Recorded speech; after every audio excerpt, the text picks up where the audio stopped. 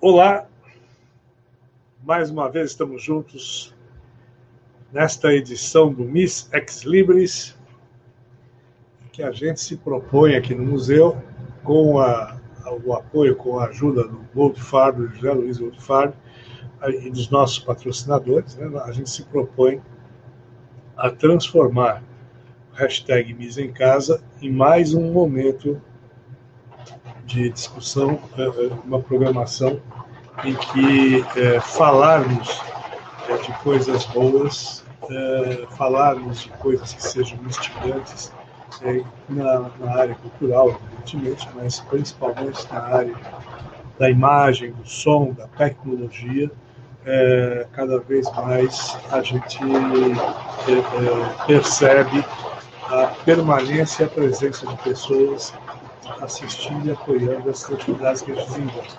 Vocês estão vendo aqui, o Iose, Denso Brasil, Capital, Cielo, Tosini Freire, são os nossos patrocinadores. A Iose é o nosso patrocinador principal, e ao lado dos demais patrocinadores, demais empresas, a gente tem tido aí bastante sucesso para driblar a crise.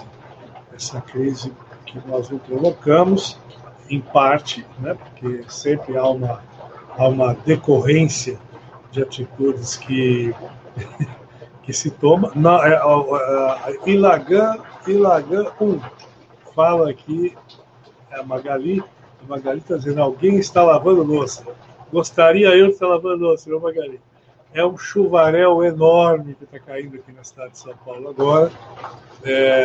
Eu fico aqui no alto de um prédio e eu perdi de vista aqui a cidade por conta dessa chuva imensa que está caindo aqui agora. E aí, infelizmente, vocês vão ter aí a sensação de que eu estou lavando louça aqui em casa, mas não estou, não. E nem estou cutucando a cabeça. Então, a cabeça nós vamos cutucar daqui a pouco com duas pessoas incríveis, o Juliano Spire, o Dr. Juliano e o Davi Lago, que hoje estarão discutindo aqui uma temática muito importante, uma temática inusitada, que mistura tecnologia, mistura religião, mistura livro, mistura modernidade, como sempre. Cadê o Gold Farm? Isso, o Luquinhas está sempre respondendo aí. O Gold Farm agora com a sua biblioteca imensa aí atrás. Até a edição passada ele ficava com meia dúzia de livros, tal, aquela coisa singela. Agora ele organizou a biblioteca dele, livro que é a vida do Gold Farm. Esse cara que é físico, que é uma das principais figuras ilustres da cultura judaica, é professor da PUC, está lá no Eduque, é titular da cadeira de ensinos judaicos, é uma figura, além de ser um apaixonado pelo livro, pela vida, pela religião, por todas essas coisas que fazem com que a gente seja diferente quando as abraçamos. Né? Então, Fábio, muito obrigado mais uma vez por estarmos juntos aí, firmes, desenvolvendo mais um bom encontro como esse. Você vai contar tudo o que vai acontecer, o livro, o PDF que vai ser dado gratuitamente, o desconto no livro do Juliano. O Juliano está fazendo 2 livros aqui no MIS esse ano. Enfim, muita coisa acontecendo, e o MIS em Casa, como sempre, alinhado ao hashtag Cultura em Casa, que é um programa da Secretaria de Cultura e Economia Criativa do Governo do Estado de São Paulo. O MIS, um museu que tenta ser incrível, que tenta ser o melhor possível na sua categoria, e sem as pessoas que estão aqui, olha, sem a Ana Luísa, sem o Renato Garcia, sem a Suzana Presente, sem a Ana Maria Spaia, que está aqui apoiando o Juliano, enfim, sem vocês, o museu ele estaria apenas engatinhando nesses 50 anos de vida. A maturidade vem, e com ela, José Luiz Gold Farm. Muito obrigado, Kleber Papa.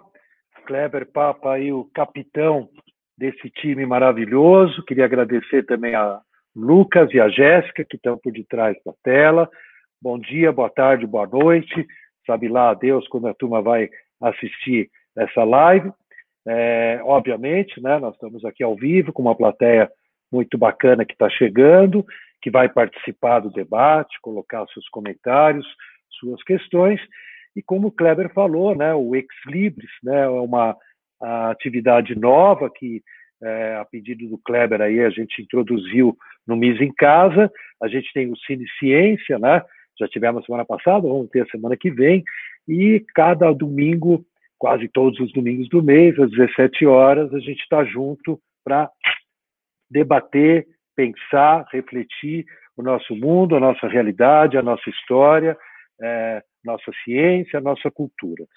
Como o Kleber falou, a gente hoje faz um retorno ao começo, né? Nós iniciamos o Ex Libris justamente com Juliano Spaia, que estava lançando naquela época Uma Rua das Borboletas Psicodélicas, um livraço sobre a história de São Paulo. A gente teve aqui depoimentos de cidadãos da nossa cidade e as pessoas receberam aquele livro autografado e várias pessoas já me comentaram que foi o primeiro livro, Juliano, autografado digital que as pessoas receberam. Hoje, novamente, nós vamos ter um brinde, né? O Juliano preparou aí, são os primeiros capítulos, a introdução nada mais, nada menos do que o Caetano Veloso, a introdução nada mais, nada menos do que o Gabriel Feltran, tá? Quem ainda não... Caetano é um pouco mais famoso, né, Juliano? O Gabriel Feltran, quem não conhece, ele é autor de um livro maravilhoso que se chama Uma História do PCC, né? Onde você vai conhecer uma dimensão do PCC na mesma linha do Juliano, né? Essa antropologia, essa sociologia que não fica restrita a gabinetes, né? A salas de estudo, a bibliotecas, mas que vai à rua, vai à comunidade, interage com as pessoas, fica amiga das pessoas, né? Feltran tem uma intimidade com o PCC que eu nunca imaginei que alguém pudesse ter da área da sociologia, né? Então, eu já quero fazer aqui o Ex Libris, são livros, né? Eu já quero fazer aqui a sugestão para todo mundo para conhecer o Feltran. Mas quem quiser ler já agora o texto de Feltran, está aqui o e-mail para vocês mandarem para o mis.exlibris2020, daqui a pouco acaba, se Deus quiser, gmail.com. Daí vocês vão receber a obra autografada, parcial do Juliano, e mais para frente a gente vai anunciar, né, Juliano, que a gente tem aí uma oferta para quem quiser comprar a obra inteira. De que obra nós estamos falando, turma? Estamos falando do novo livro do Juliano, um livro que eu acompanho, né, Juliano, desde que você saiu do Brasil para ir para a Inglaterra, primeiro para o mestrado, depois para o doutorado. Mostra aí de novo, né, povo de Deus, quem são os evangélicos e por que eles importam. Gente, o título já é uma big provocação, uma big cutucada naquilo que todo mundo, a maioria das pessoas tem como preconceitos e ideias pré-concebidas, né? E o Juliano, como um antropólogo digital, né, Juliano? Um antropólogo que vai para o mundo presencial, que vai para o mundo virtual, ele resgata uma outra visão, ele traz uma nova visão e que a gente vai conhecer hoje aqui no Ex Libris, e depois cada um vai poder aprofundar, refletir na sua casa, né, no seu canto aí. Eu queria citar, Juliano, antes de te passar a bola, né, o Caetano, que faz o prefácio, fez uma live maravilhosa ontem, que todo mundo assistiu. Ele diz que sei que é impossível e indesejável que alguém faça qualquer projeto para o Brasil sem levar em conta este tema, tá? O tema do Juliano. Então, está aí uma figura muito significativa da nossa cultura, né? Da minha geração, da geração de vocês, que é o Caetano Veloso, dando o seu depoimento.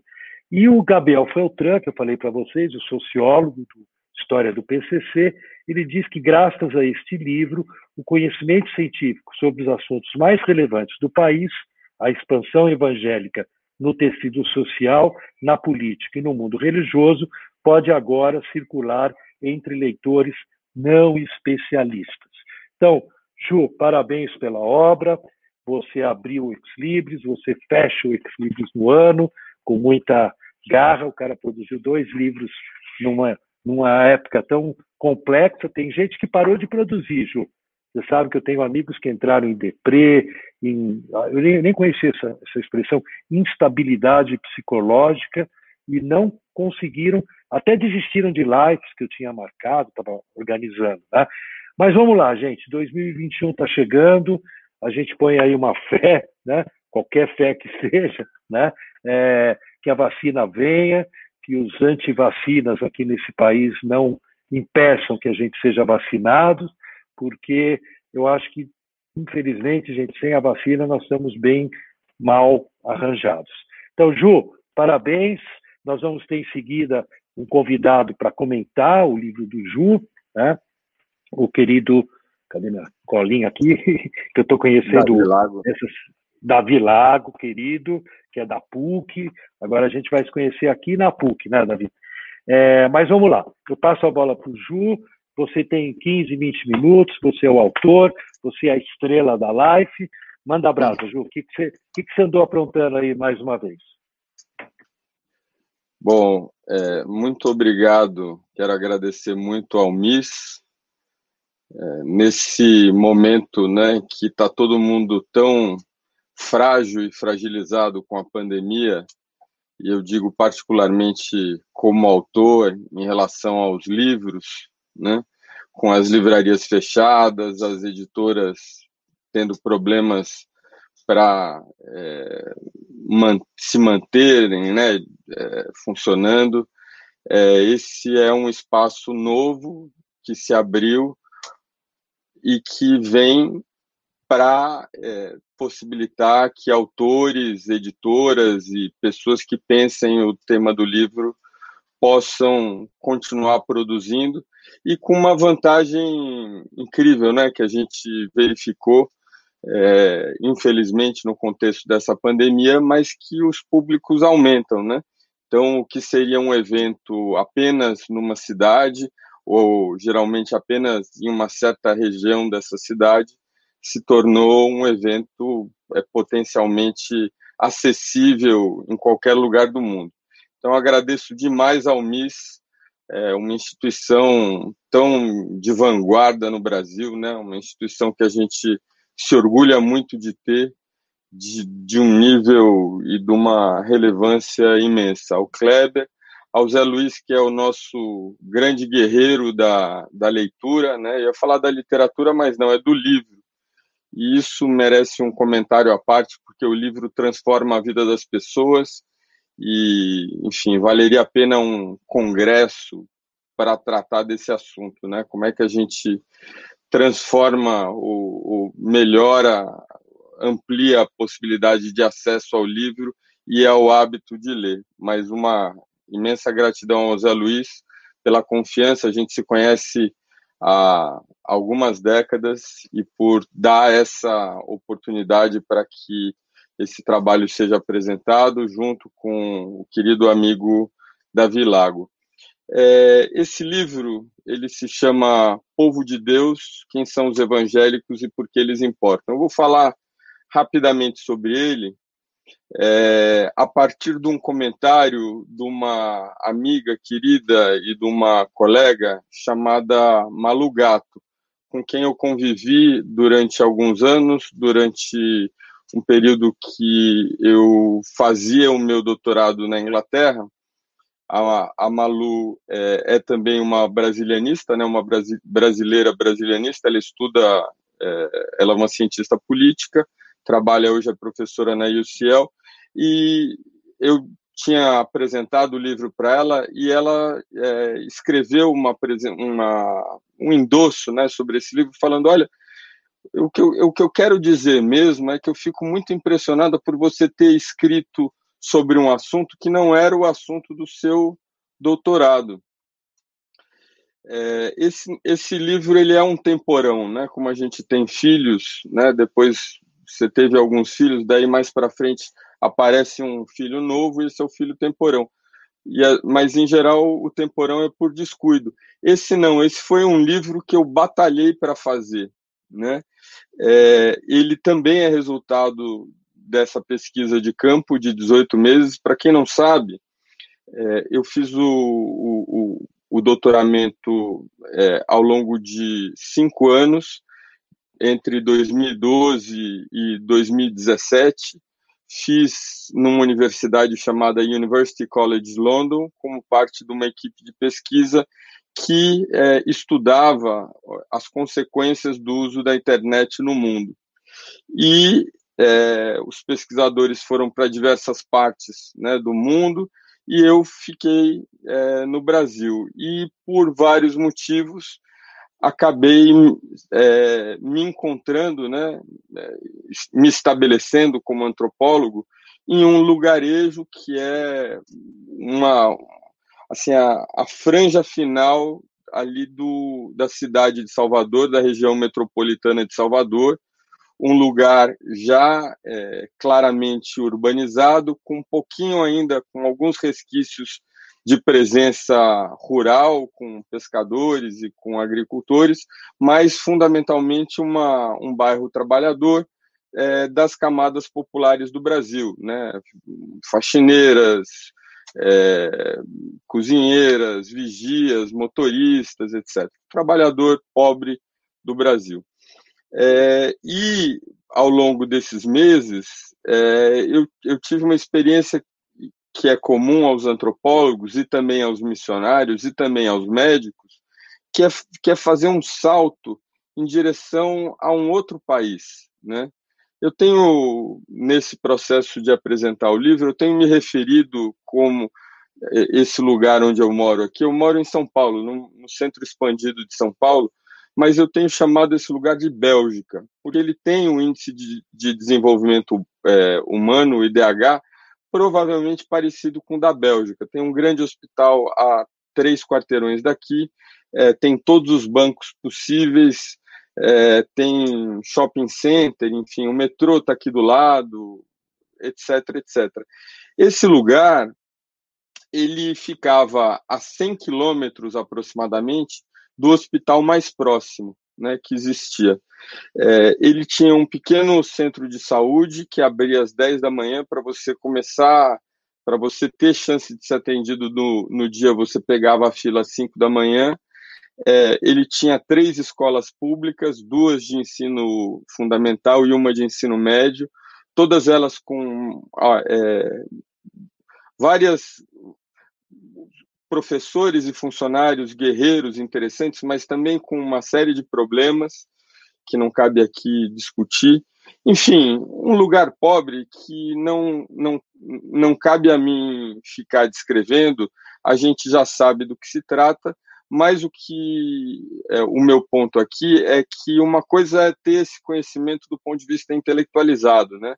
A outra coisa é você estar nesse lugar. E esse foi, eu acho, que o principal insight, né? Essa coisa que missionários, antropólogos, médicos têm, de você se sentir um estrangeiro no seu país, ou de você se sentir que o seu país é muito diferente, pessoas do seu país são muito diferentes do que você né, de como você vê o mundo. E nesse contexto eu acabei esbarrando necessariamente com uma literatura dentro da antropologia sobre camadas populares que registra e vem registrando nos últimos 40 anos isso, ou seja, que a formação desses espaços urbanizados nas periferias das grandes cidades constituiu um determinado tipo um perfil de morador, né, que não convive com as pessoas das camadas médias e altas.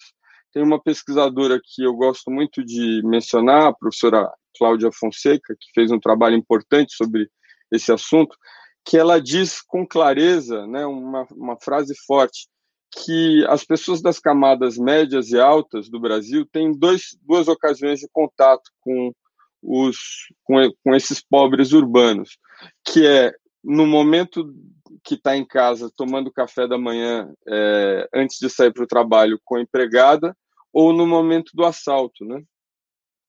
e ela vai além, dizendo que o Brasil, de fato, se assemelha muito à África do Sul durante o período do apartheid, no sentido em que as classes sociais não se comunicam. E pode parecer estranho o que eu estou falando, a gente está nesse momento um pouco mais sensível à questão do racismo estrutural, enfim, isso acho que facilita a possibilidade da gente entender, mas o que a professora Cláudia Fonseca fala, e outros autores, é que dentro desse nosso espaço, né, essas Bélgicas, né, onde a gente vive no Brasil, essas bolhas de IDH correspondente ao da Europa, a gente tem uma impressão sobre o pobre, que o pobre é simplesmente igual a gente, vê o mundo igual a gente, né, tem mesmas preferências, tem um pouco menos de escolaridade e menos dinheiro. O resto é igual. E o que a gente nota estando nesses lugares é que é uma outra população. Então, se você acha que o Brasil, assim, o exótico no Brasil é a Amazônia, né, e os grupos indígenas, e, né, a floresta e os garimpos, a minha impressão é que o exótico no Brasil, o mais exótico no Brasil, é o fato de você ter um mundo completamente diferente do seu, né, para os dois lados, aqui do seu lado, em qualquer grande cidade brasileira, você pode sair, sei lá, 30 minutos de onde você está e se encontrar dentro de um espaço onde as pessoas realmente vivem antropologicamente, sociologicamente diferentes. Eu vou dar alguns exemplos aqui, para além dessas questões das dificuldades materiais, né, de você ter um posto de saúde muito mal estruturado, o hospital longe, a questão da violência doméstica é terrível, né? Ou seja, você fatalmente, entre sextas-feiras e segundas-feiras, quando os homens chegam do bar, muitos homens chegam, beberam mais do que deviam, e o som, né, no ambiente de silêncio né, de mulheres e crianças gritando é dilacerante, os problemas todos com a polícia, etc. Mas o que eu estou falando é de uma cosmovisão, de uma maneira de ver o mundo diferente em relação a valores familiares, em relação a valores morais. Então, por exemplo, nesse lugar onde eu fiquei, eu não podia, isso pode ser, eu falo isso com um certo constrangimento, esperando que as pessoas falem, não, você está, né, não acredito. Outro dia eu estava falando com um indiano da Índia, né, ele falou, eu sei exatamente o que você quer dizer, eu não podia me aproximar de uma pessoa, mulher adulta, e ter uma conversa com ela na rua, sem que existisse uma razão específica, ou seja, se ela fosse uma vendedora de uma loja, tudo bem. Mas se ela fosse simplesmente alguém na fila do ônibus, esperando comigo o ônibus e eu começasse a bater papo, isso não poderia acontecer, porque criaria um espaço de fofoca sugerindo que nós dois tínhamos um caso. Isso parece ridículo, mas é amplamente estudado a questão da fofoca como maneira de você lidar com uma economia do prestígio dentro desses ambientes, enfim. E esse é só um exemplo. Um outro exemplo que a gente viveu muito constantemente, a questão dos ruídos, né? Então, para a gente aqui, nessa nossa bolha belga, você tem alguns ruídos à noite, mas geralmente eles são controlados. A gente, quando a gente passou 18 meses ali, se o vizinho daqui levanta o som, o vizinho de lá que não quer, aqui ligou o som, está tocando um pagofunk, que é um tipo de música, né? Se o vizinho de lá é evangélico, ele não pede para ele abaixar o som, ele levanta o som mais alto. E a gente já teve situações em casa de ter 5 ou 6 casas, todas elas com som muito alto. Então, nos levou para uma perspectiva sobre o brasileiro pobre que é muito diferente de uma visão estereotipada, geralmente simplória, né? Geralmente distanciada sobre o que é viver no mundo da periferia brasileira, né? E que a gente geralmente tem escutado muito falar, e também uma certa reclamação em relação a isso, na medida em que a esquerda se separa aí do mundo, né? E tem recentemente a discussão sobre o pobre de direita, etc. Ou seja, ainda nós aqui temos dificuldade de chegar a esse outro mundo, a esse outro espaço, e foi isso que a gente viveu ali. Duas constatações importantes que vieram dessa longa experiência. Então, vou repetir: 18 meses, casa alugada, dia e noite, morando nesse lugar. Vivendo desde problemas, né? Teve ameaça de morte, teve, né, pessoas, violência por perto, etc., medos, até relações de amizade que se mantêm, né? E duas constatações importantes, né? A primeira delas, que acho que a principal, né, é essa que traz a Cláudia Fonseca e tantos outros antropólogos falando sobre o Brasil popular, é que esse outro lugar, ele é um outro mundo. Então, é muito difícil, vou dar um exemplo, falar de uma forma simplória ou, às vezes, arrogante, dizendo que o pobre não sabe votar, digamos, né? Fala assim, o pobre vende o seu voto por R$50. Às vezes, R$50 é o que ele tem, né? Levando em consideração o que está posto para ele ali. Existe uma percepção muito descrente, cética em relação à política, mas também relações de confiança que se estabelecem no longo prazo, por conta, essa pessoa fez essa rua, essa pessoa fez essa iluminação, né? Então, o pobre, por outro lado, ele não é que ele vende seu voto, essa é uma alternativa, mas é ele quem mais tem interesse em que seu voto tenha valor, porque é ele que vai usar dos serviços públicos. Então, se houver nesse voto a oportunidade clara, sensível de melhorar o posto de saúde, melhorar a pavimentação das ruas, melhorar as escolas, é ele que se beneficia disso, né? Enfim, essa é uma das grandes constatações, né? Que a gente vive numa sociedade segregada e que mesmo as pessoas com pensamento progressista e de esquerda não conseguem enxergar isso, não conseguem, né? A gente às vezes até visita, conhece, vê de uma forma bacana o exótico do pobre, né? O funk, aquilo, mas é sempre uma visão distante, positiva quando ela está distante, e vai ficando negativa, né? Vai falando de família desestruturada, vai falando de tensões e problemas, etc., né? Então, essa é a primeira coisa. Nós, em geral, não só pessoas de direita, mas identificadas com o pensamento de direita, mas o brasileiro das camadas médias em geral, demonstra no seu dia a dia o preconceito em relação à classe. Uma das maneiras com que esse preconceito é expressado é o preconceito em relação aos evangélicos. E aí a gente entra dentro da experiência de estar lá. Eu cheguei, nós, né, viajamos em família, eu, a Thaís e as nossas duas gatas.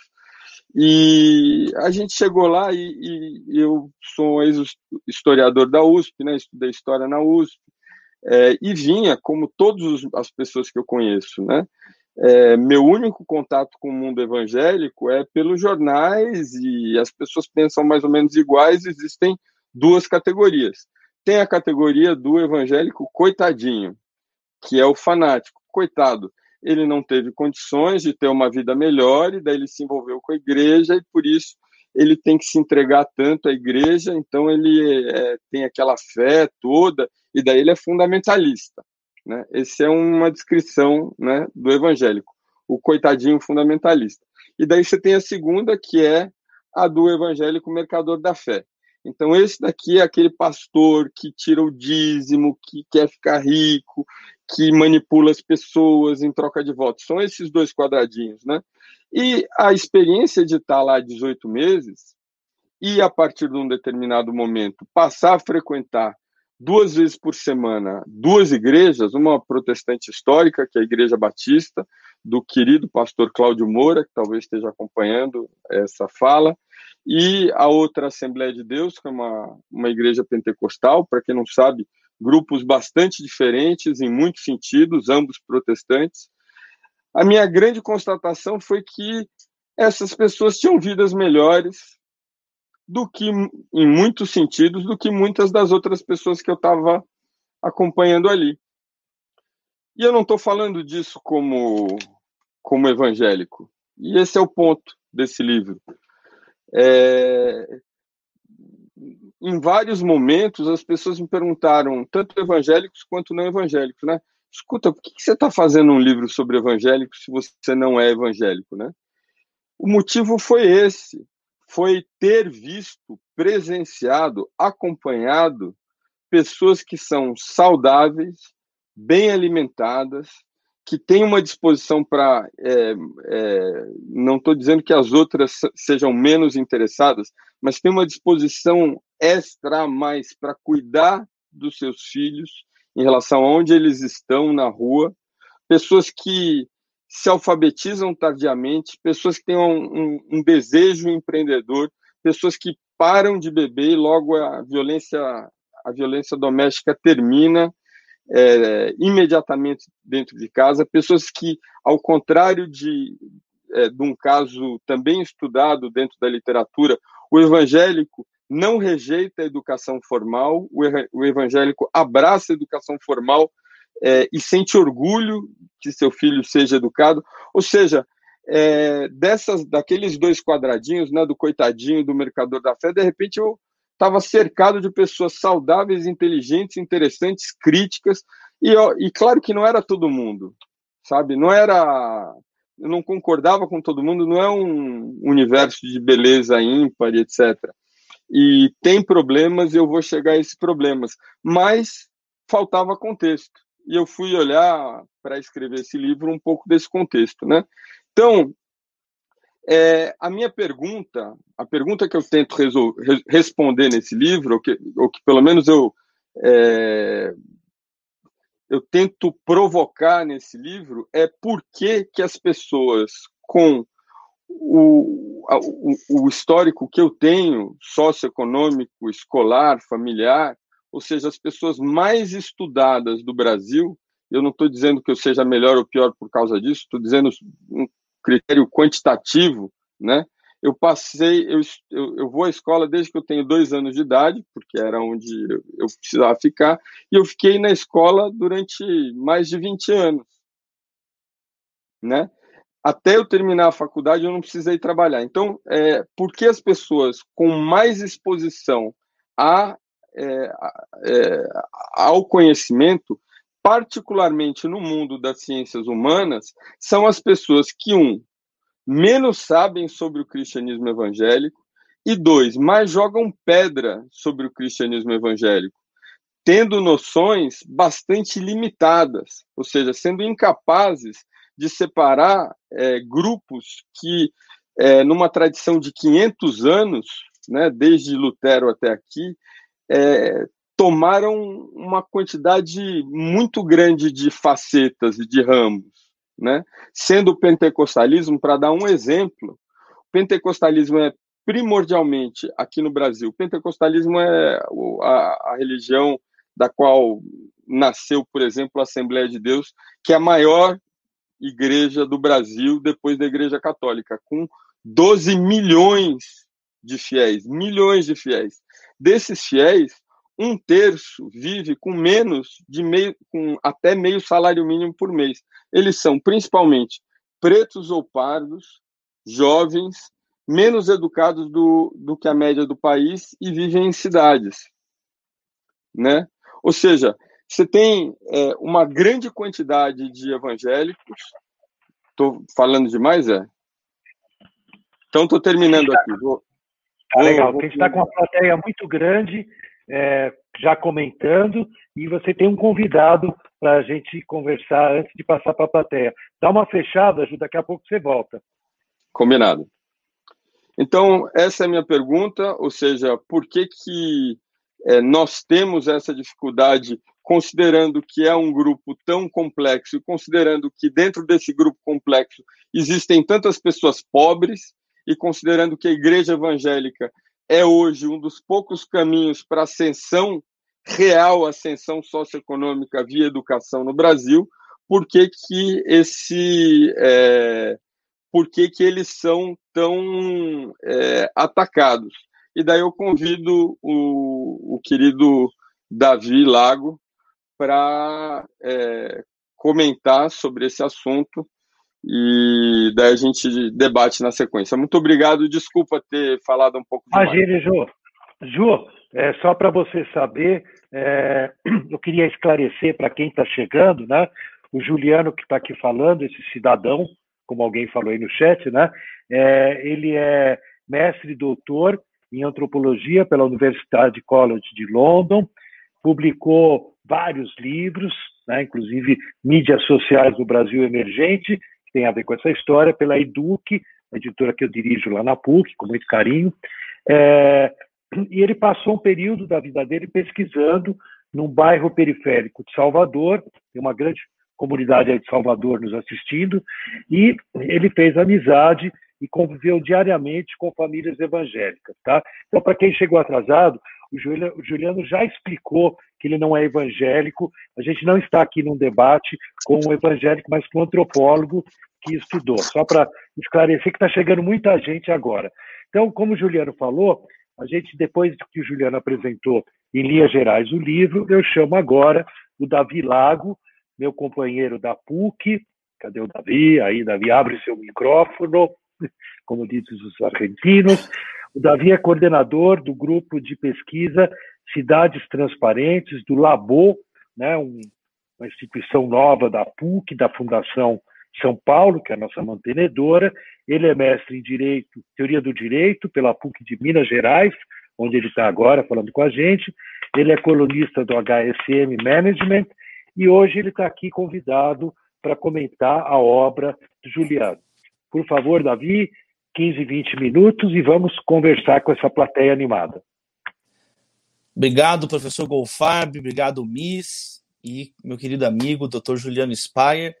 Apenas algumas ressonâncias aqui da fala e do livro do professor Juliano, né? Povo de Deus, quem são os evangélicos e por que eles importam? Primeiro, destacar que esse é um tema incontornável no Brasil. A mudança no extrato social brasileiro mais significativa nos últimos anos é justamente o avanço dos evangélicos tratados aqui num sentido lato. Tanto aquelas crenças, confissões, igrejas, denominações mais ligadas à reforma protestante na Europa, no século XVI, como igrejas, denominações mais recentes, de 100, 120 anos para cá, ligadas ao pentecostalismo.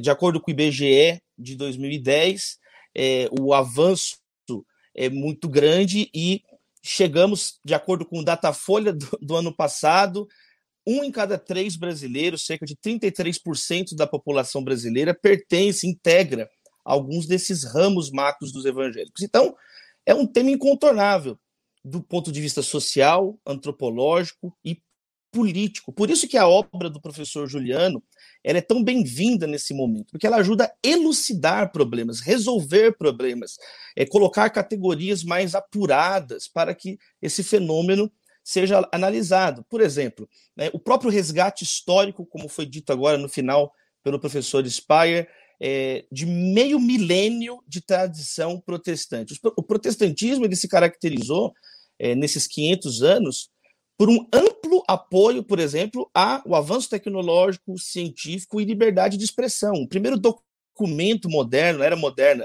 que defende a liberdade de imprensa, por exemplo, é de John Milton, um protestante, o texto da Areopagítica, né? Samuel Morse, o criador do telégrafo, era filho de clérigos protestantes, ele próprio um clérigo protestante, o telégrafo que abre portas na história da comunicação, depois do desenvolvimento do telefone. A tradição evangélica no século XX, ela desde o início tem uma relação muito clara, né, com o uso de novas mídias, a rádio, a televisão, e isso está desde a origem, com a prensa de Gutenberg, quando o movimento luterano, o movimento protestante inicial, utiliza essas ferramentas. Então, na própria cultura brasileira, nós aprendemos, lendo o livro do Dr. Juliano, as indicações que ele coloca, como que parte da nossa cultura já teve figuras importantes ligadas ao movimento protestante. O Brasil já teve 2 presidentes da República que eram filiados, ligados a igrejas protestantes. Café Filho, presbiteriano, e Ernesto Geisel, luterano. Nós temos Glauber Rocha, né? A biografia dele mostra, talvez um dos nossos maiores cineastas, que ele começou fazendo teatro na igreja presbiteriana. A Ana Cristina César também, autora, poeta, homenageada, acho que na Flip de 2016, ela começou escrevendo seus textos na Igreja Metodista do Catete, depois na Igreja Presbiteriana de Ipanema.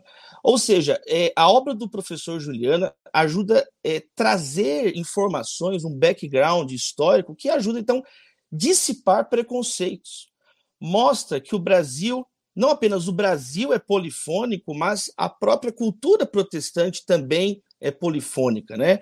E o que nós queremos, então, eu acho que o que destaca no livro é essa pesquisa transversal, né? Existe uma pesquisa muito incipiente ainda na academia brasileira sobre esse fenômeno. Existem os textos do Ricardo Mariano, os textos do Ronaldo Almeida. Por outro lado, existem textos internos a seminários de teologia protestantes, que às vezes ficam restritos ali ao próprio meio. Existem os textos na grande mídia, textos às vezes militantes, altamente ideologizados, politizados, textos críticos, textos de combate.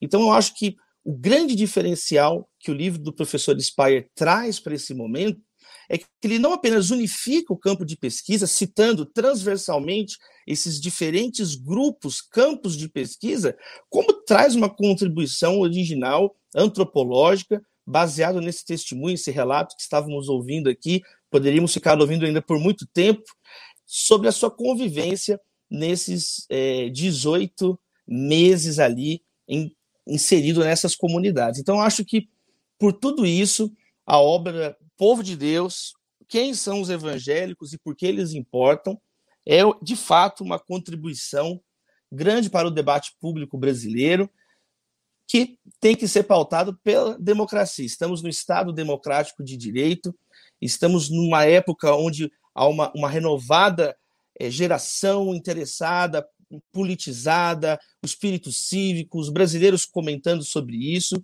Então, a obra do Dr. Juliano Speyer realça esses valores cidadãos, realça esses valores democráticos que nós tanto desejamos e como estão inscritos na Constituição brasileira. Queria devolver, então, a palavra ao professor Speyer, ao professor Goldfarb, para que agora nós possamos, então, interagir um pouco com aqueles que estão nos acompanhando, professor Goldfarb e professor Speyer. Muito bem, Davi, bem colocado aí a primeira pincelada sua sobre a obra do Juliano. A plateia já está se manifestando com muitos comentários, né? Não fizeram uma pergunta, né? Um comentário interessante aqui do Walter Lacerda é que a importância dos evangélicos na periferia das grandes cidades tem uma dimensão que a intelectualidade não consegue alcançar, né? Então, esse é um tema que eu estou sentindo aqui, Juliano, legal você comentar, e o Davi também, né? Afinal, o que acontece, né? Por que a gente, o Juliano já ressaltou, né? E a plateia está colocando aí, né? Por que tem essa barreira, né? Porque a intelectualidade, Juliano, não consegue né, chegar perto, vamos usar a palavra certa, né? Chegar perto da nossa população, dos povos que vivem na periferia, seja na grande cidade, seja em cidades menores, né? Então, acho que eu queria começar com esse tema aí para a gente dar uma aprofundada, né?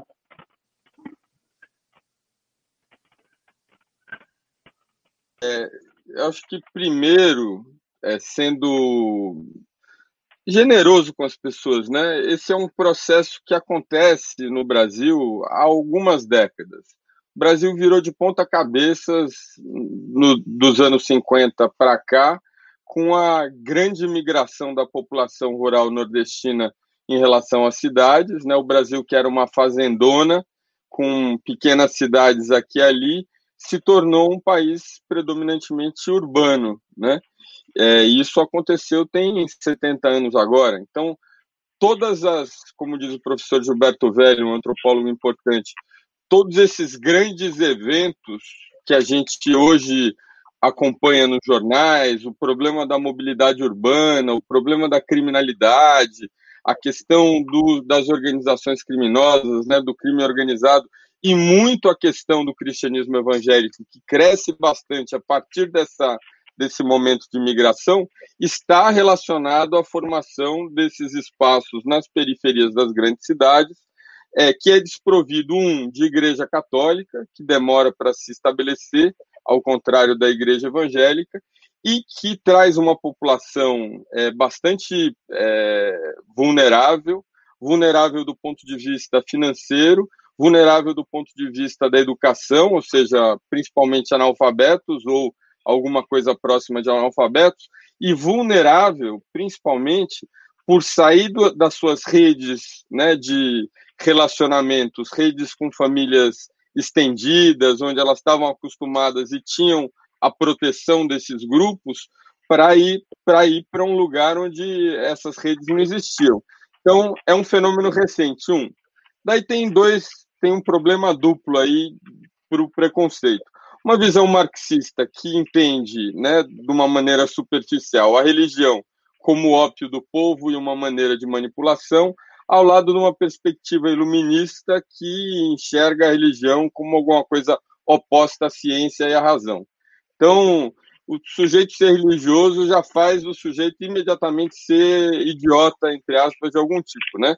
Alguma carência de faculdade ele tem. Esse é um lado. Então, esse é uma parte do problema. A outra parte do problema, Zé, é real.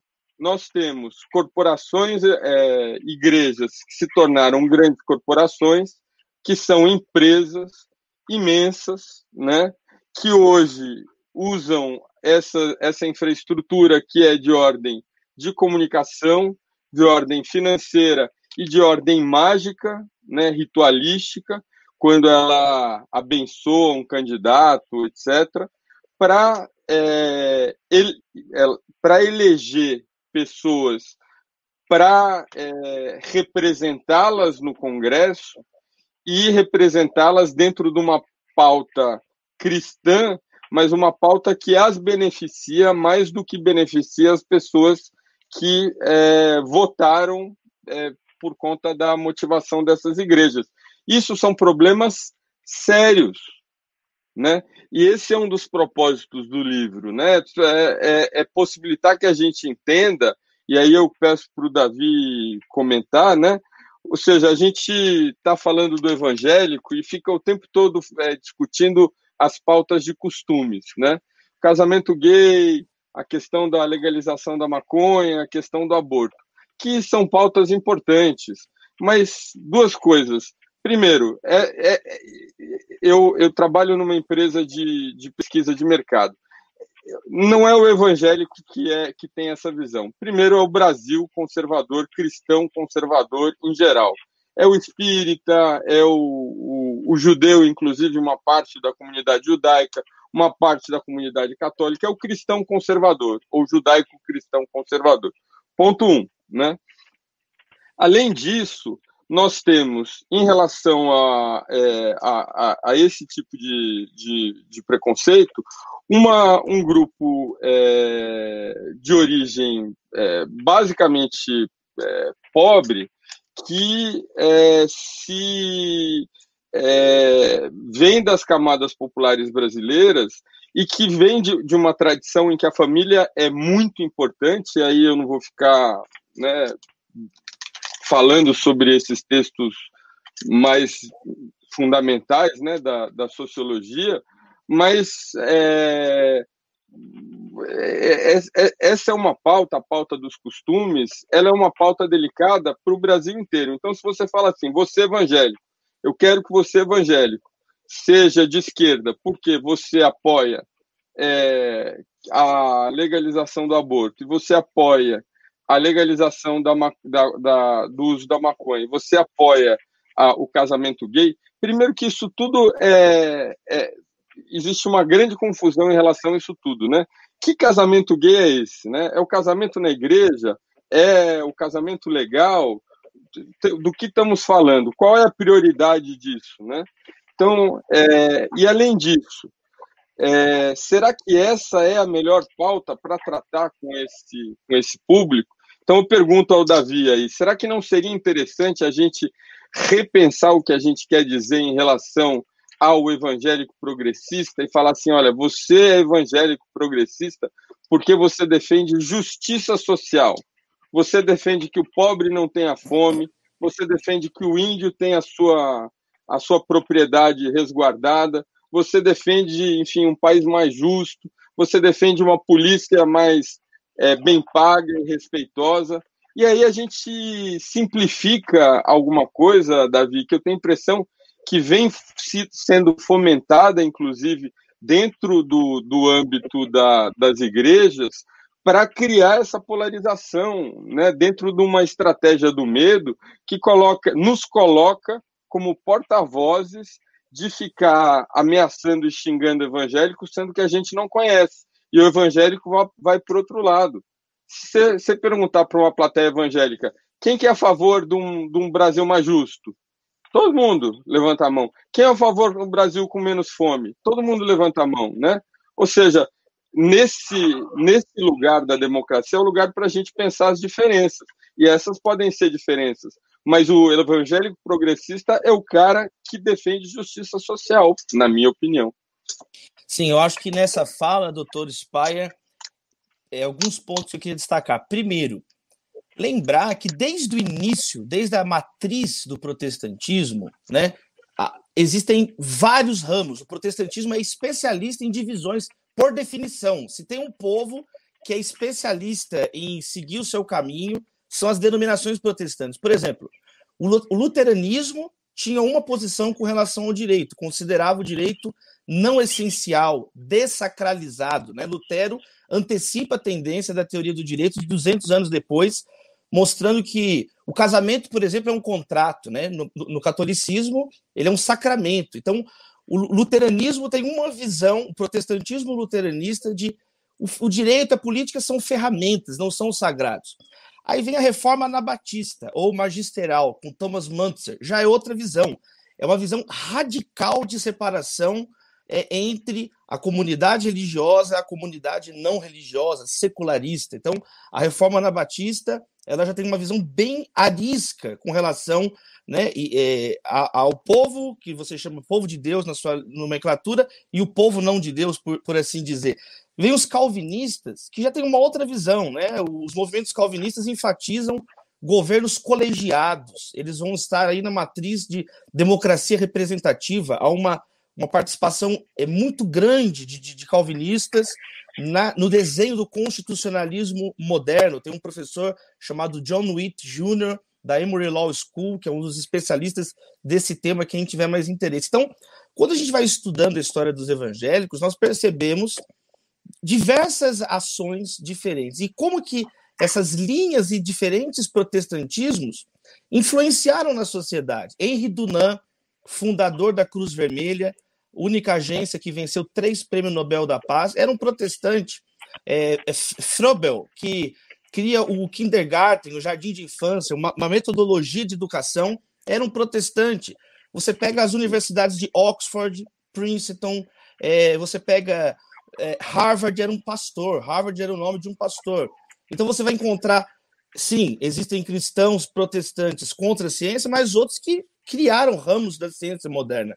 Então, essa compreensão da multiplicidade do protestantismo, ela é um pressuposto para a gente dialogar sobre democracia no Brasil contemporâneo. E eu queria resgatar também, né, um texto importantíssimo, que o seu livro dialoga diretamente com ele, do José Murilo de Carvalho, nosso acadêmico José Murilo de Carvalho, que é Cidadania no Brasil, Longo Caminho. Ele diz algo muito interessante nesse livro. Ele fala assim, que desde 88, na democratização brasileira, o povo brasileiro é acostumado com 3 instituições da sociedade civil ativas no debate público. A CNBB, Conferência Nacional dos Bispos do Brasil, a ABI, Associação Brasileira de Imprensa, e a OAB, Ordem dos Advogados do Brasil. Definitivamente, esse quadro se alterou, pelo menos desde as jornadas de junho de 2013. Agora nós temos a comunidade LGBT, o feminismo, os evangélicos, os neopentecostais, direitos dos animais. Então, eu concordo com o Dr. Speyer quando ele disse que algumas questões que nós tratamos na sociedade brasileira são de uma ordem maior, que dizem respeito à própria construção da cidadania brasileira. Né? 86%, por exemplo, questão do conservadorismo que você mencionou, censo de 2010, 86% são cristãos, né? Não é apenas os evangélicos, são 86%. Então, muito desse debate, dessa discussão, tem que ser levado, né, às mutações simultâneas que estão acontecendo na sociedade brasileira. É isso aí. Gente, vamos dar uma mudadinha de foco, depois a gente volta para a política, que tá rolando uns debates muito interessantes no chat. Como diz a Jéssica aí nos bastidores, o chat cria uma vida própria, né? É muito legal, vai ficar tudo registrado, Ju, depois você acompanha lá. Mas vamos focar aqui na nossa live, senão eu fico louco aqui no meio dos dois mundos, né? Tem uma pergunta da Magali, ela assina como Ilagan. A vivência comunitária nas igrejas evangélicas influi na formação dos fiéis? Tá, isso é uma coisa que eu acho bacana na pesquisa do Juliano, quero ouvir você discorrer um pouco, né? A questão das pessoas se envolverem mais com a educação, com a leitura, né, Ju? Você sabe que o meu negócio é livros, né? Quanto mais lerem, aliás, vocês dois também, então, entre livros, né?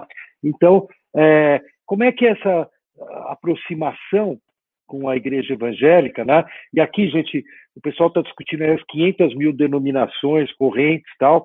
Obviamente, eu, por exemplo, como debatedor, não sou especialista. Eu, seja o que for, né, de qual linha for, como que é essa relação, da boa pergunta aí da minha querida Magali, lá da Hebraica. Aliás, a minha sinagoga está aqui presente, fico muito feliz também, né? A gente reza e a gente discute no judaísmo.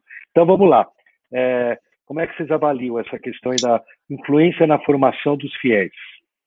Um dos meus principais contatos durante a pesquisa foi o Benildo. Benildo é um morador desse bairro onde eu fiz pesquisa, e ele é curiosamente casado com a Crispina, que é uma evangélica, mas ele, ao contrário, ele tem um pensamento muito libertário e ágil politicamente, bastante crítico, né? E sempre crítico, particularmente em relação ao tema dos evangélicos. Ele comprou o livro e ele está revendendo lá. Não estou fazendo propaganda, é que eu achei tão interessante, viu, Davi, que ele falou assim: agora que eu me dei conta, onde que estariam esses meninos se eles não estivessem nas igrejas? Porque é um problema sério, Zé, uma questão séria do Brasil, da periferia. Primeiro, a escola é uma escola que tem problemas, né? Tem problema de professor que falta, enfim, coisas que a gente já conhece, outras que a gente não conhece tanto. Mas tem o problema do tempo vago, né? Então, quem estuda de manhã fica com tempo vago à tarde, quem estuda de tarde, tempo vago de manhã. E os pais trabalham. Então, você tem crianças e adolescentes que ficam, em geral, menos supervisionadas durante um desses períodos, né? E é um problema, porque num espaço onde você não tem curso de inglês, curso de esporte, curso de nada, sabe? Nada disso está acontecendo. Você não tem estímulos ali disponíveis, nem para quem tem dinheiro, nem para quem não tem, além do que ficar com seus pares, né? Então, o Benildo me fala assim, agora que caiu a ficha, onde que iam estar essas crianças, esses jovens, se eles não estivessem nas igrejas? E, então, enfim, sem romantizar o tema e dizer, olha, é ótimo que as pessoas estejam lá e recebam esse conhecimento cristão, eu me manifesto aqui de um ponto de vista bastante pragmático, né? Como da professora Diana Lima, que foi questionada em relação a isso num congresso antropológico, e alguém perguntou para ela, então você gosta dos evangélicos? Você aprova o que eles fazem? Ela falou, olha, eu particularmente não aprovo, mas contanto que não tem mais ninguém para fazer o que eles fazem, eu prefiro que eles estejam lá fazendo, né? Em relação a isso. Então, sim, essa vivência comunitária é importante, muito importante, e eu acho que ela é chave para a gente olhar com um pouco mais de generosidade a questão toda do cristianismo evangélico, que em geral a gente olha como se fosse uma coisa só, né, Davi? Você fala assim, a Assembleia de Deus, digamos, ou a Igreja Batista, ou a Igreja Universal, e pensa que todo mundo lá é igual, pensa igual, né? Todo mundo é meio que zumbi do mesmo líder, etc.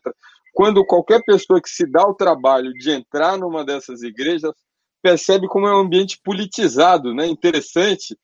O pastor falou isso, não sei quem falou aquilo, pode, não pode, ou seja, o uso da palavra, eu acho que até dentro de uma tradição judaica de disputa, de argumentação, de referências a textos bíblicos para que você justifique uma posição ou outra.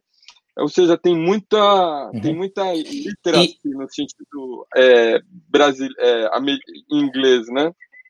E existe também um fluxo dentro das próprias igrejas, um intercâmbio de pessoas que abandonam denominações e ingressam em outras, né? Que é outro estudo a ser realizado. Tem um do Paulo Romero, Decepcionados com a Graça. Ele fala um pouco sobre isso, de como que há também um circuito interno, quando a pessoa muda de opinião e vai para outra denominação ligada aos evangélicos.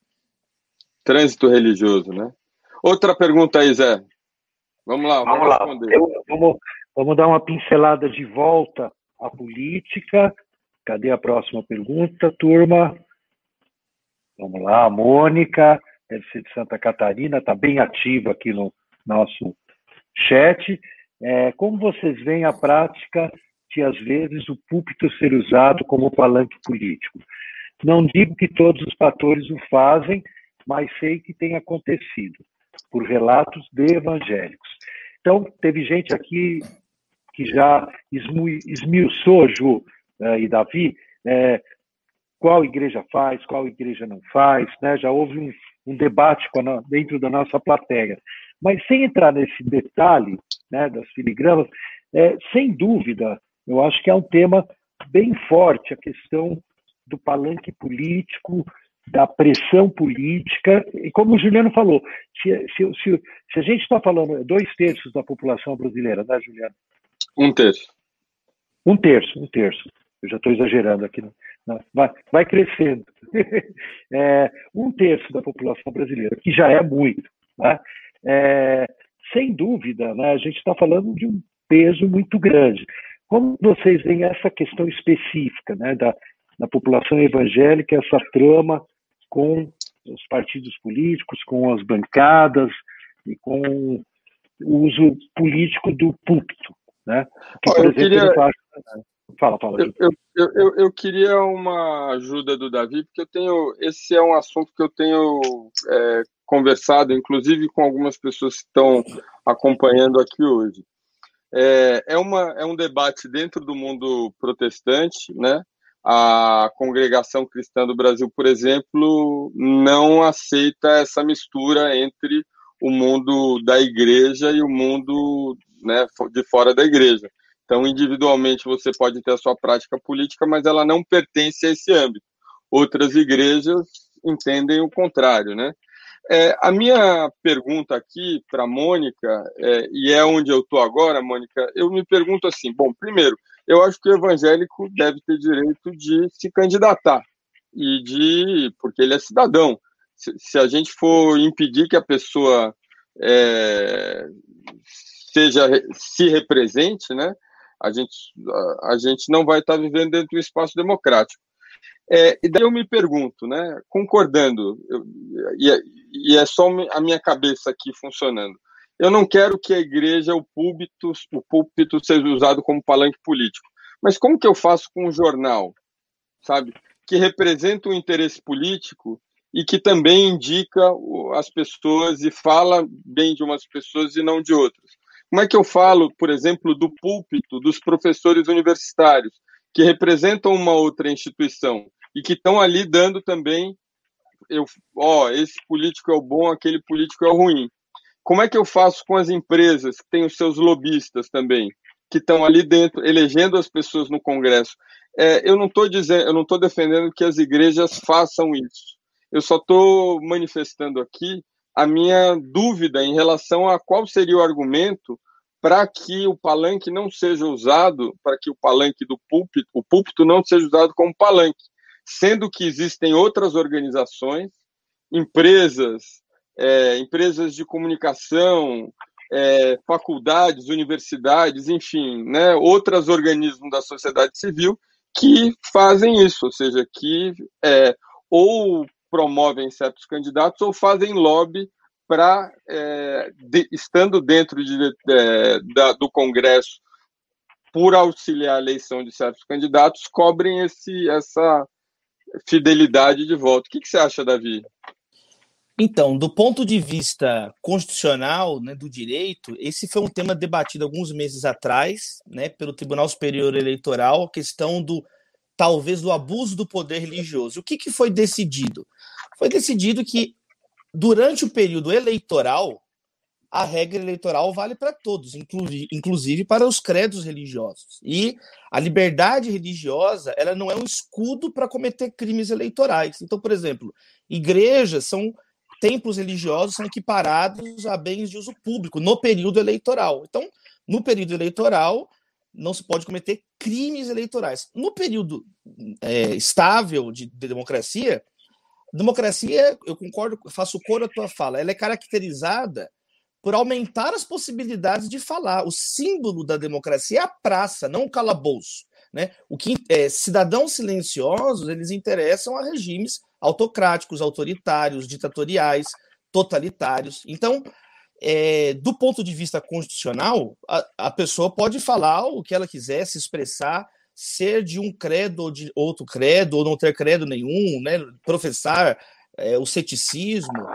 Isso não torna o cidadão, não é mérito nem demérito em uma democracia, Agora, do ponto de vista ético, a gente está vendo, é uma pergunta que pode ser respondida por perspectivas diferentes.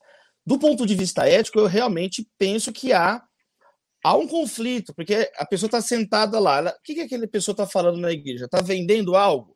Está querendo conquistar meu voto? Ou de fato se importa com o bem comum? Ou de fato se importa com a virtude, com a moralidade, com a espiritualidade, com o mistério? Então eu, pessoalmente, também sou da opinião que as coisas sejam feitas às claras na democracia, mas acho que com princípios éticos. Os líderes religiosos, no caso aqui estamos falando de pastores, clérigos evangélicos, que eles tenham também essa nobreza, né, de saber agir em cada situação de um modo que respeite as pessoas que estão ali. Muito bom. Antes de colocar a próxima, eu tenho um comentário, Juliano, não sei se fugir, você me fala, né? Mas eu me lembro, o ano passado eu estava num evento de sociologia da ciência, né, que estuda muita relação entre ciência e sociedade, e uma professora lá da Federal do Rio de Janeiro, fazendo uma história da matemática, aí, bem longe do nosso tema, ela fez um comentário de o que será que aquela visão que você comentou num certo momento, né, de uma das razões da intelectualidade ter uma dificuldade de penetrar, estudar, entender esse fenômeno, é aquela visão um pouco de que falou em religião, falou no ópio do povo, né, falou em irracionalidade, então não é a nossa praia, né, fica distante da nossa praia. Né. E hoje em dia, isso que eu te falo, nesse debate, né, o ano passado, depois das eleições presidenciais, né, o pessoal já começa a questionar, entende, se de fato certos temas de estruturação da família, estruturação de valores, né, de fato, a gente achou que a cidadania moderna, né, laica, puramente, daria conta. Né? O Juliano sabe, eu sou uma pessoa que fui da ciência a um encontro misto entre ciência e religião pessoalmente. Né? E não de uma forma que eu tiro um chapéu e ponho outro. Na verdade, eu fiz uma releitura da ciência, descobrindo que a ciência não é tão neutra, tão distanciada de valores, de suposições sobre o universo, a energia. Né? Resumidamente, Ju, eu sou aquele que faz anos que entre átomos, elétrons e anjos eu fico com os dois. Eu zero. Né? Então, como é que você, antes da gente passar para a próxima pergunta, que é uma outra pegada, para a gente fechar essa questão da política e religião, será que de fato, Ju, não é a direita forte aí nos Estados Unidos, Brasil, Europa, né, que realmente sacou de que a humanidade precisa, né, saber que Deus em primeiro lugar, depois vem o resto. Né? Eu sei que você vai depois, você está fazendo campanha política para um candidato, tudo, mas não é isso, você entende? Isaac Newton, quando estudava física, para ter gravitação, o Juliano não começou a flutuar aí na cadeira dele, né? Ele viu um espaço, ele pegou uma palavra hebraica para chamar esse espaço. Em plena modernidade, nascimento do mundo moderno, o homem me põe um Macon. Macon, para quem lê a Bíblia, sabe, quer dizer lugar. Só que além de ser lugar, estou sentado numa cadeira, num lugar, também é a presença divina. Lugar é nome de Deus. Uma mesa boa é uma mesa que tem lugar, quer dizer que está com Deus. Uma mesa ruim, onde a gente só vomita, só blá, blá, blá, é uma mesa sem lugar. Né? Como é que vocês veem? Eu dei uma filosofada aqui para puxar um pouco para esse tema bem forte, que eu acho que é a questão de, você entende? A religião, será que ela realmente dá para dispensar, Ju? Olha, Zé, excelente a questão, sabe? Eu, aliás, ia até comentar com o Davi mais tarde. Tem um teólogo e historiador inglês chamado Alec Ryrie, que eu cito com alguma frequência, que ele escreveu uma breve história do protestantismo, muito interessante, atual, e ele lançou agora 2 volumes. Ele é inglês. Não sei se vocês sabem que a Inglaterra é um dos países do mundo com menos engajamento com religião, né? Os ingleses são bem pragmáticos e falam, isso tudo é besteira, né? Não interessa. E daí esse cara que além de teólogo, ele é um pastor anglicano, se eu não me engano, ele e um acadêmico, ele estuda como é que esse mundo, né, onde a religião está ausente, como é que a gente reage a ele, né? Quais são as ferramentas que a gente tem, mesmo verbais, em termos de fala, de ansiedade, de lidar com emoções. Das pessoas que eu mais cito quando eu falo sobre esse livro é um sociólogo americano chamado Andrew Johnson. E ele estudou pessoas brasileiros, né, nas penitenciárias, e a primeira escolha dele é bastante sociológica, né? Eu vou estudar o protestantismo nas penitenciárias porque é a religião principal. Você tem aí a Umbanda, o Candomblé, o ateísmo, o catolicismo, etc., você entra numa penitenciária brasileira e a igreja evangélica é o que existe ali. Então, primeiro motivo para estudar esse fenômeno.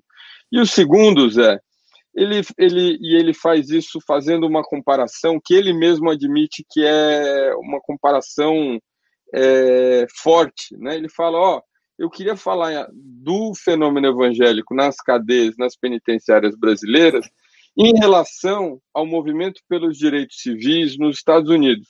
Eu vou explicar aqui para quem não lembra. O movimento pelos direitos civis foi um movimento liderado, entre outras pessoas, por um pastor protestante chamado Martin Luther King Jr., que derrubou no país mais importante do mundo as leis segregacionistas que chegavam ao cúmulo de separar banheiro, bebedouro, lugar em ônibus. Então, se você fosse preto, tinha o banheiro dos pretos. Se você fosse preto, tinha a bebedouro do preto. Tinha um lugar de ônibus no preto. Então, esse pastor, usando uma forma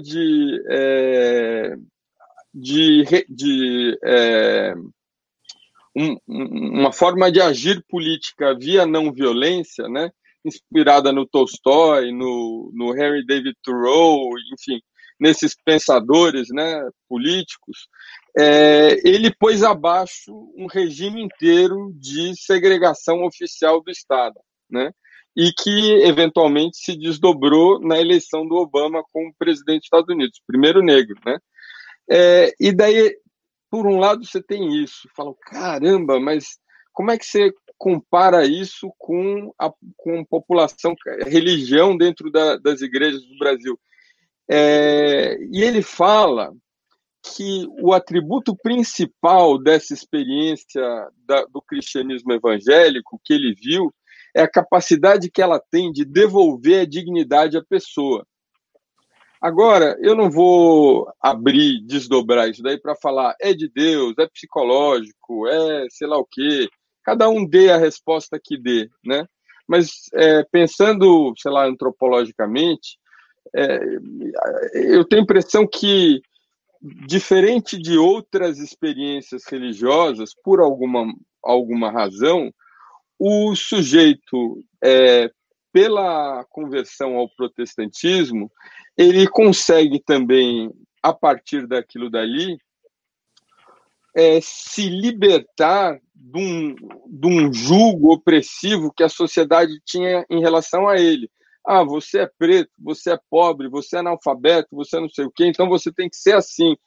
E esse batismo que a pessoa escolhe ter dá a ela uma dignidade, uma autoestima no sentido profundo, assim, eu posso ser quem eu quiser, eu sou igual a todo mundo, não tem ninguém melhor ou pior do que eu tenho o direito de ser, se eu quiser ser intelectual, eu vou ser, se eu quiser ser empreendedor, eu vou ser, se eu quiser levar meus filhos para a Disney, eu vou ser. Então eu não estou preso a esses estereótipos que são pregados, né, à pessoa quando ela nasce. E, enfim, se a gente quer chamar isso de mágica, de Deus, de psicologia, sei lá, mas é um elemento importante e muito bonito, eu tenho a impressão. A gente geralmente fala dos evangélicos em relação a um certo egoísmo, né, até protestante, individualista, e fala-se muito pouco, por exemplo, da presença. Eu tenho um amigo, o Davi Miguel, muito querido, que ele fala sobre a reciclagem de almas, né, dos evangélicos no lugar onde ninguém mais vai, ou seja, os lixões humanos da sociedade, que são as cracolândias e as prisões, não tem mais ninguém indo lá. Você tem lá o pastor, em geral o pastor é lá de dentro.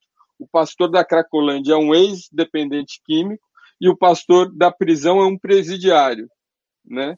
E eu acho que isso é notável e que a gente precisava levar isso em conta na hora de fazer a continha de mais e menos.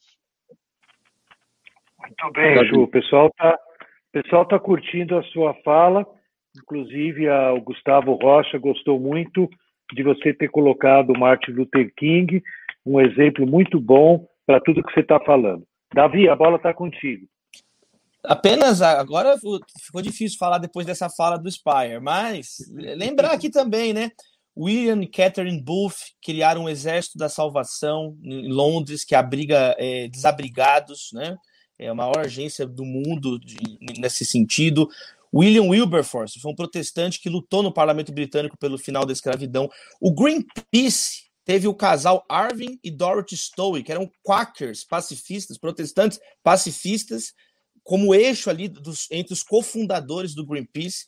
Então, há um leque de preocupações demonstrado, não falado, né, mas demonstrado historicamente, que se originam, né, de credos protestantes. E a questão do professor Goldfarb foi uma questão profunda de epistemologia religiosa, né?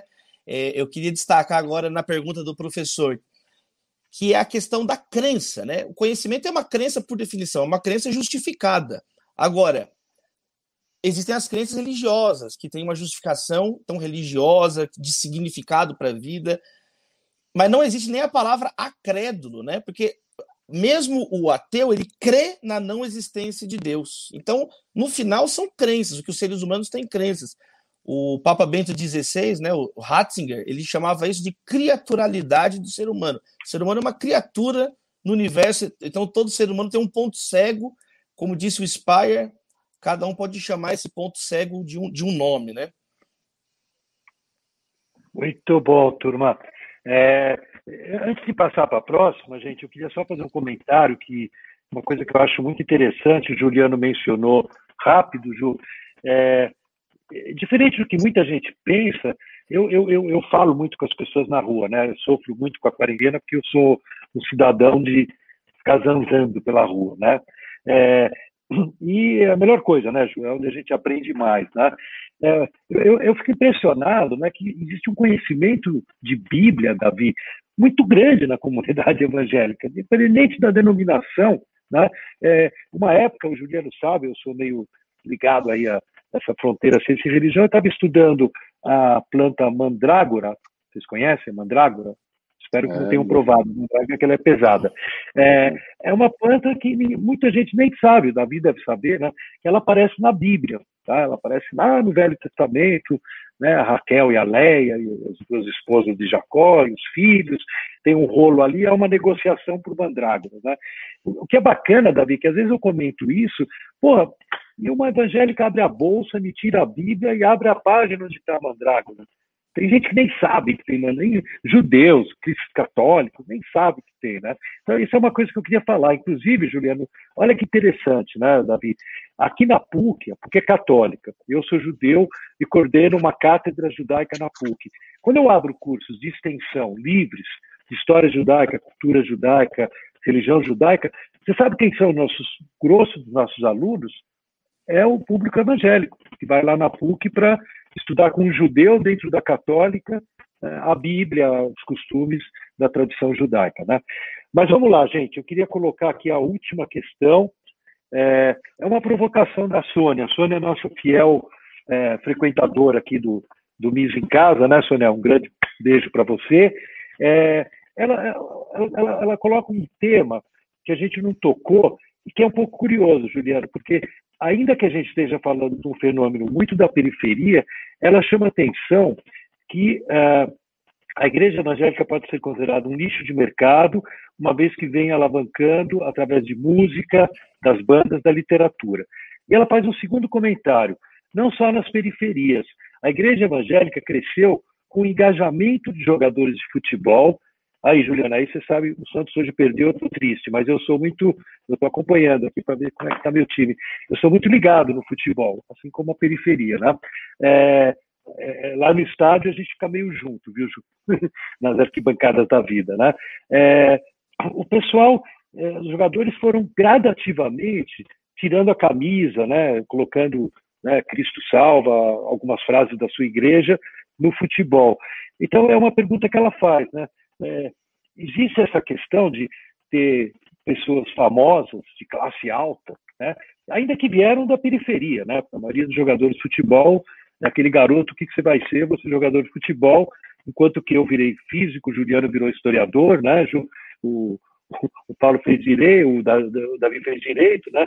Tem gente que só deu certo, coitado, porque foi o futebol que levou o cara, né, para as alturas da conta bancária, ainda que a cabeça às vezes não funcione direito, como a gente tem visto recentemente aí nos escândalos.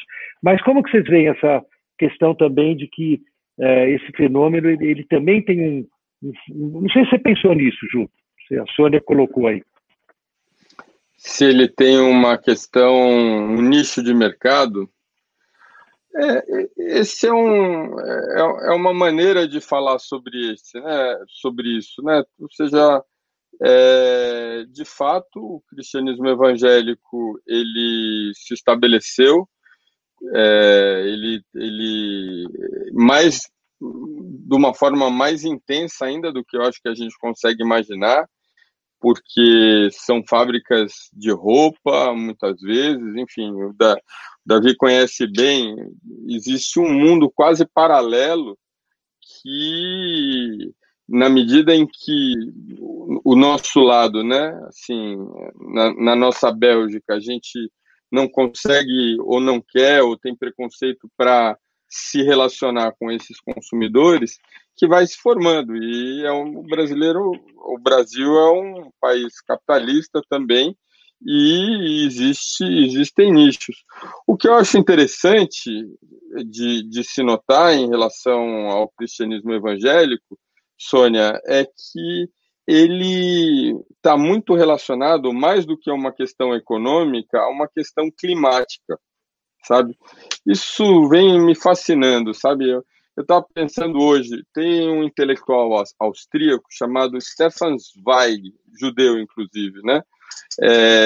Que ele era, Davi, não sei se você já leu algum livro dele, ele era um fenômeno, porque ao mesmo tempo em que ele escrevia livros populares, o livro popular dele era da qualidade dos livros né, de intelectuais muito, entre aspas, superiores, né? Então ele tinha essa capacidade de ser um popular, uma estrela intelectual, né? Um intelectual que é uma estrela, alguém que é ao mesmo tempo muito erudito, mas também muito aceito, muito lido, vendia muitos livros e ao mesmo tempo circulava entre esses grandes todos, do James Joyce, todo mundo, conheceu todo mundo, frequentou todo mundo.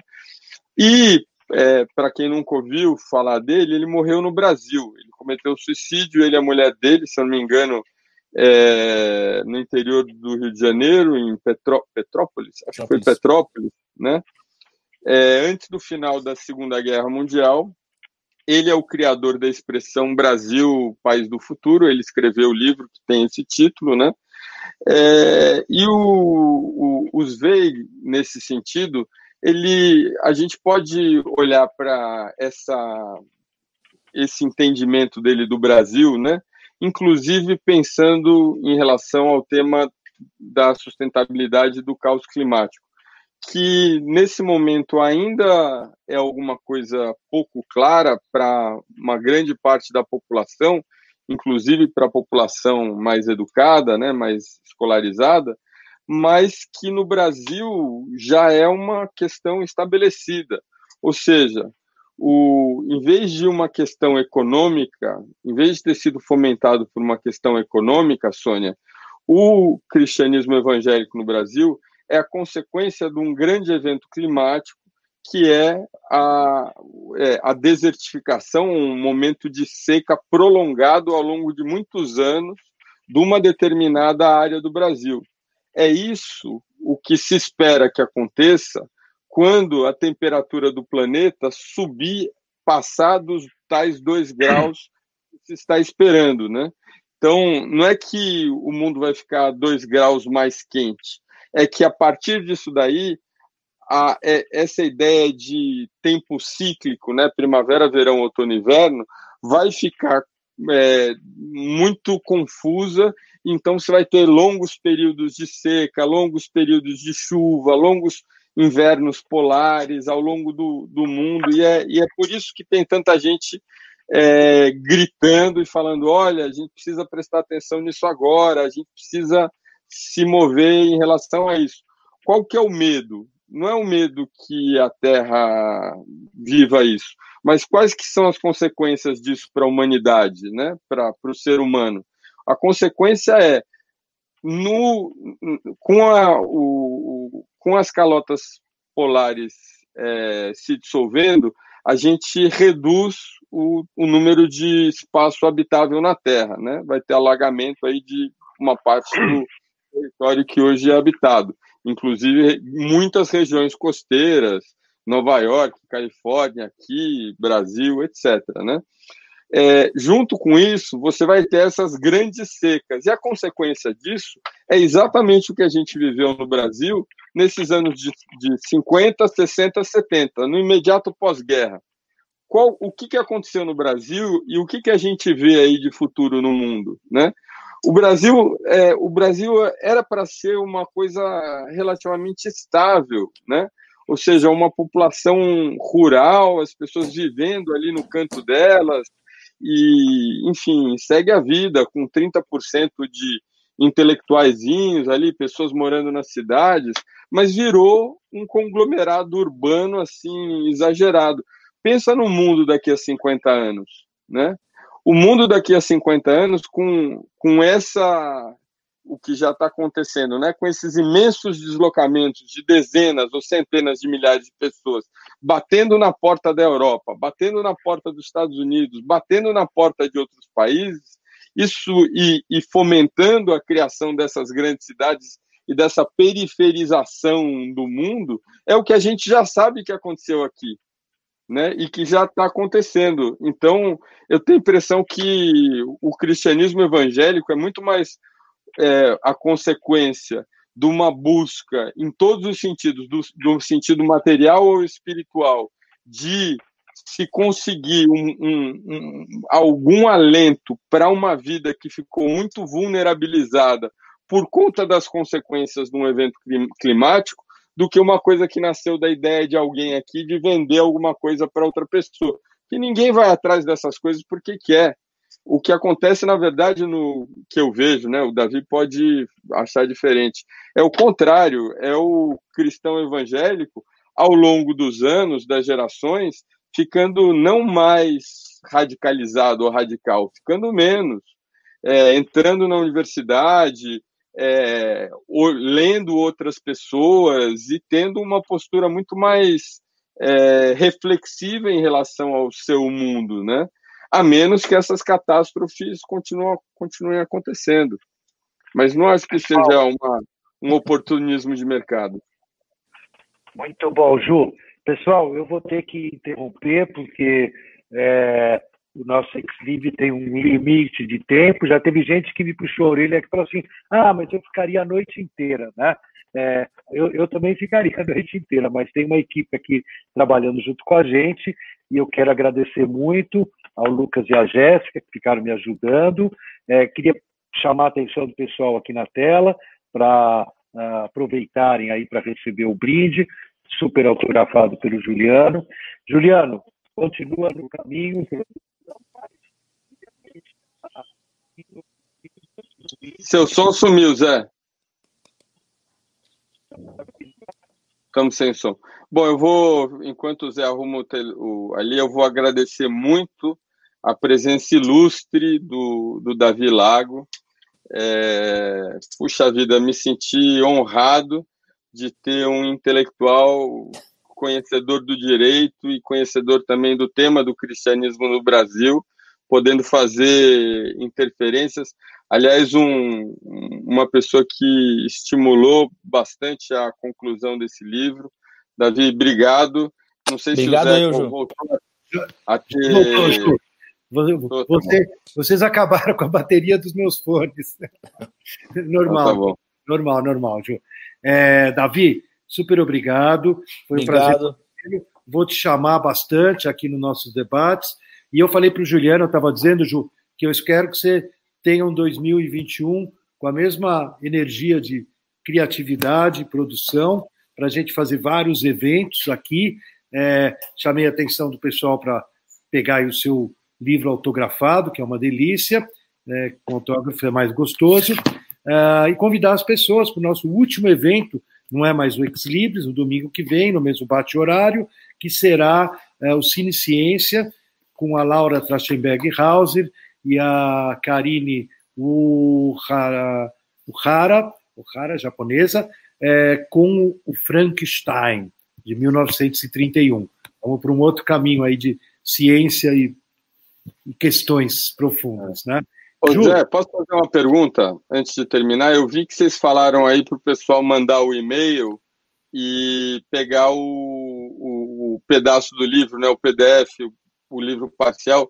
Vocês chegaram a avisar que a editora tem também... Aliás, Ju, já vou pedir para colocar de novo aqui o link, tá lá no chat para todo mundo ver.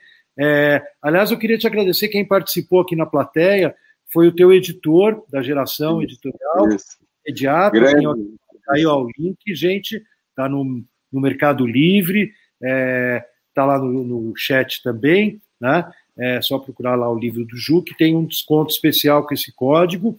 E o Imediato foi um prazer. Na hora que você citou o Stephen Zweig, um monte de gente queria saber o nome, eu coloquei lá, a Sônia colocou, e o Imediato também colocou. Todo mundo atento para ajudar todo mundo a ler, vale a pena comprar os livros dele. Ju, um bom fim de ano, se cuida em casa, gente, todo mundo se cuida em casa, e que venha a vacina para a gente fazer um dia ao vivo lá na Avenida Europa 158. Isso aí. Turminha.